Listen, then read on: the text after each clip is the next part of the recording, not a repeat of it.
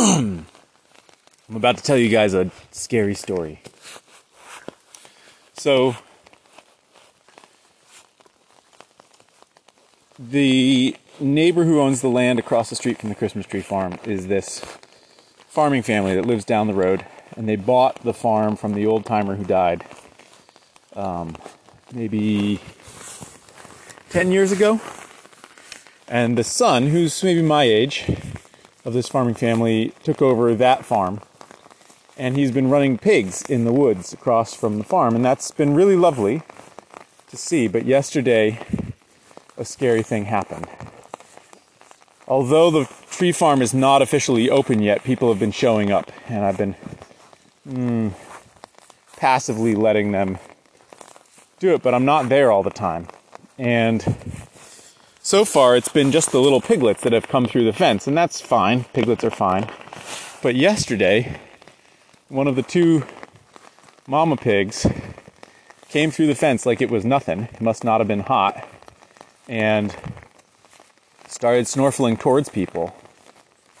And that freaked me out. At first, I tried to drive her back. She went back, but she didn't go into the fence. And I thought, okay, we'll just leave her there. But one couple actually had a small dog, which is fine. I let dogs in the grove. This pig sensed the dog and just came following along. Now, I don't think this couple understood what was going on. I think they thought, oh, the pig likes our dog. It's following us like a pet. I think the pig was out to eat the dog. And I saw it, and I saw them heading up into the Christmas tree grove. I happened to be there, and I took off sprinting after them and got myself in between the pig and the people. And I had to drive that pig back down the hill and across the way. And then I went and drove like a bat out of hell down the road to the farmer's house. Couldn't find him. Drove down to his parents' house, found the mom, and said, I need your help. And she said, okay. And I went like a bat out of hell back to the farm to find that the pig was still out of the fence and kept going towards people, and I kept driving it back. Now, two things. One is, I think people think of a pig and they think a smart creature, they think friendly, they think Charlotte's Web. And while this was not some angry boar on the island of Corsica that's gonna charge me with its tusks, this was not a friendly creature that only wants me well. Full-grown pigs are scary. They're big animals, really big. And like an order of magnitude bigger than you're thinking they are. And they don't drive the way that cows drive. I have some experience working with cows. Cows, you can get to move, right? And the worst it's going to do is kick at you. A pig, you get the sense it could charge you, bite you, who knows what. And it wasn't backing down. And I had to drive this pig maybe 4 or 5 times back under the fence. And I was using sticks, chunks of wood, whatever I could get, and it just would not want to drive. And I think people misunderstand how big a pig can be, and they also misunderstand how dangerous they are. Pigs will eat anything. One of the most gruesome causes of death back in the day when a lot of people kept pigs was people would slip and fall in the pig pen, and pigs would come and eat them. Especially kids. And so the farmer showed up and I said, look, you cannot have these pigs. Especially with the fence that's not actually electrified, right next to where I have all these people coming to the tree farm, that's not okay.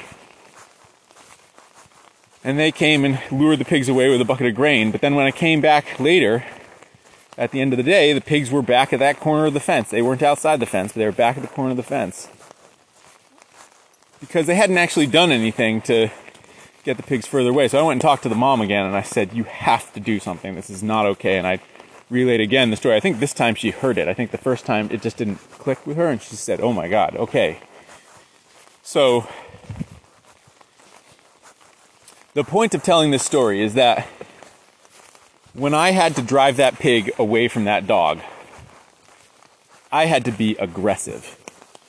And not just my normal level of aggressive when I'm trying to intimidate something. I had to kick it up a notch because that pig was not responding to my normal, I am an alpha male kind of move. And so I had to hit it. I had to be big. I had to be loud. I had to be intimidating. I had to be scary. And even then, it barely worked. And I tell this story because I think in our culture, we have lost sight of the fact that there are many instances where aggressiveness is important, right? We think, aggressiveness has no place in our society outside of, a military class of people who, even so use aggressiveness in a very constrained sort of way. And I think that is a luxury that we have largely afforded people who live in cities, although probably people who live in cities are better tuned into aggressiveness in the sense of other people who are aggressive towards them than people in the country. But certainly people who live in the country around me who have nothing to do with animals don't understand that there are dynamics that you have with livestock that are sometimes naturally aggressive. And we hold up on a pedestal the horse whisperer who can get the horse to do exactly what they want when, just by whispering to it, and, you have a cosmic connection with the animal. And I don't deny that that's real, and I don't deny that that's important. But there are also times when you need to be dominant and aggressive. And that is a lesson that we are not teaching our kids these days. As a culture, I talked with the kids about it. They didn't get to see me do it, which I think would have been instructive. But I think we are turning ourselves into a society where it's not just that there is, where aggressiveness is frowned upon, which I think is good in a large respect, but it's also we're turning ourselves into a society where we can't even imagine that we would need aggressiveness for anything other than something bad. But here was something good. Hey, Willa! Don't go chasing off like that. Come on, let's turn around. Come on, Willa! Willa! Yo! Willa! Excuse me for a second. And if there's anything that my encounter with the pig yesterday showed me, it's that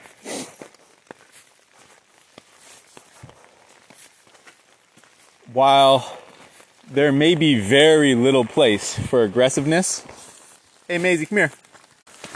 While there may be very little place for aggressiveness in our culture, in our society these days, that doesn't mean that you will never need it.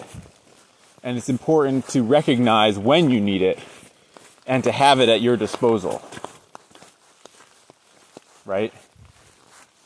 You need to be able to be the mama bear protecting her cubs when that time comes around. And you need to be able to recognize a scary situation as it's developing in a way that these folks from the town did not. And so I don't know where that leaves us. I'm in some respects I feel like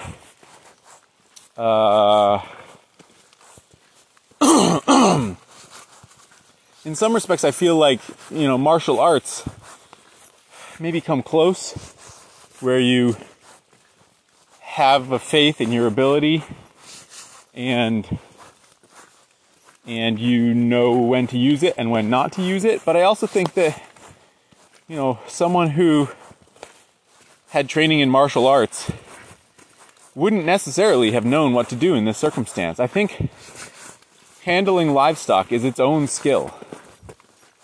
And understanding just how much to push them and, and where to put your body and where not to put your body, and how the psychology of it works is its own skill. And I think as we lose the experience of people working on farms, and certainly working on farms with large animals, we lose that nuanced understanding of aggression as being important sometimes, and an important part of staying safe.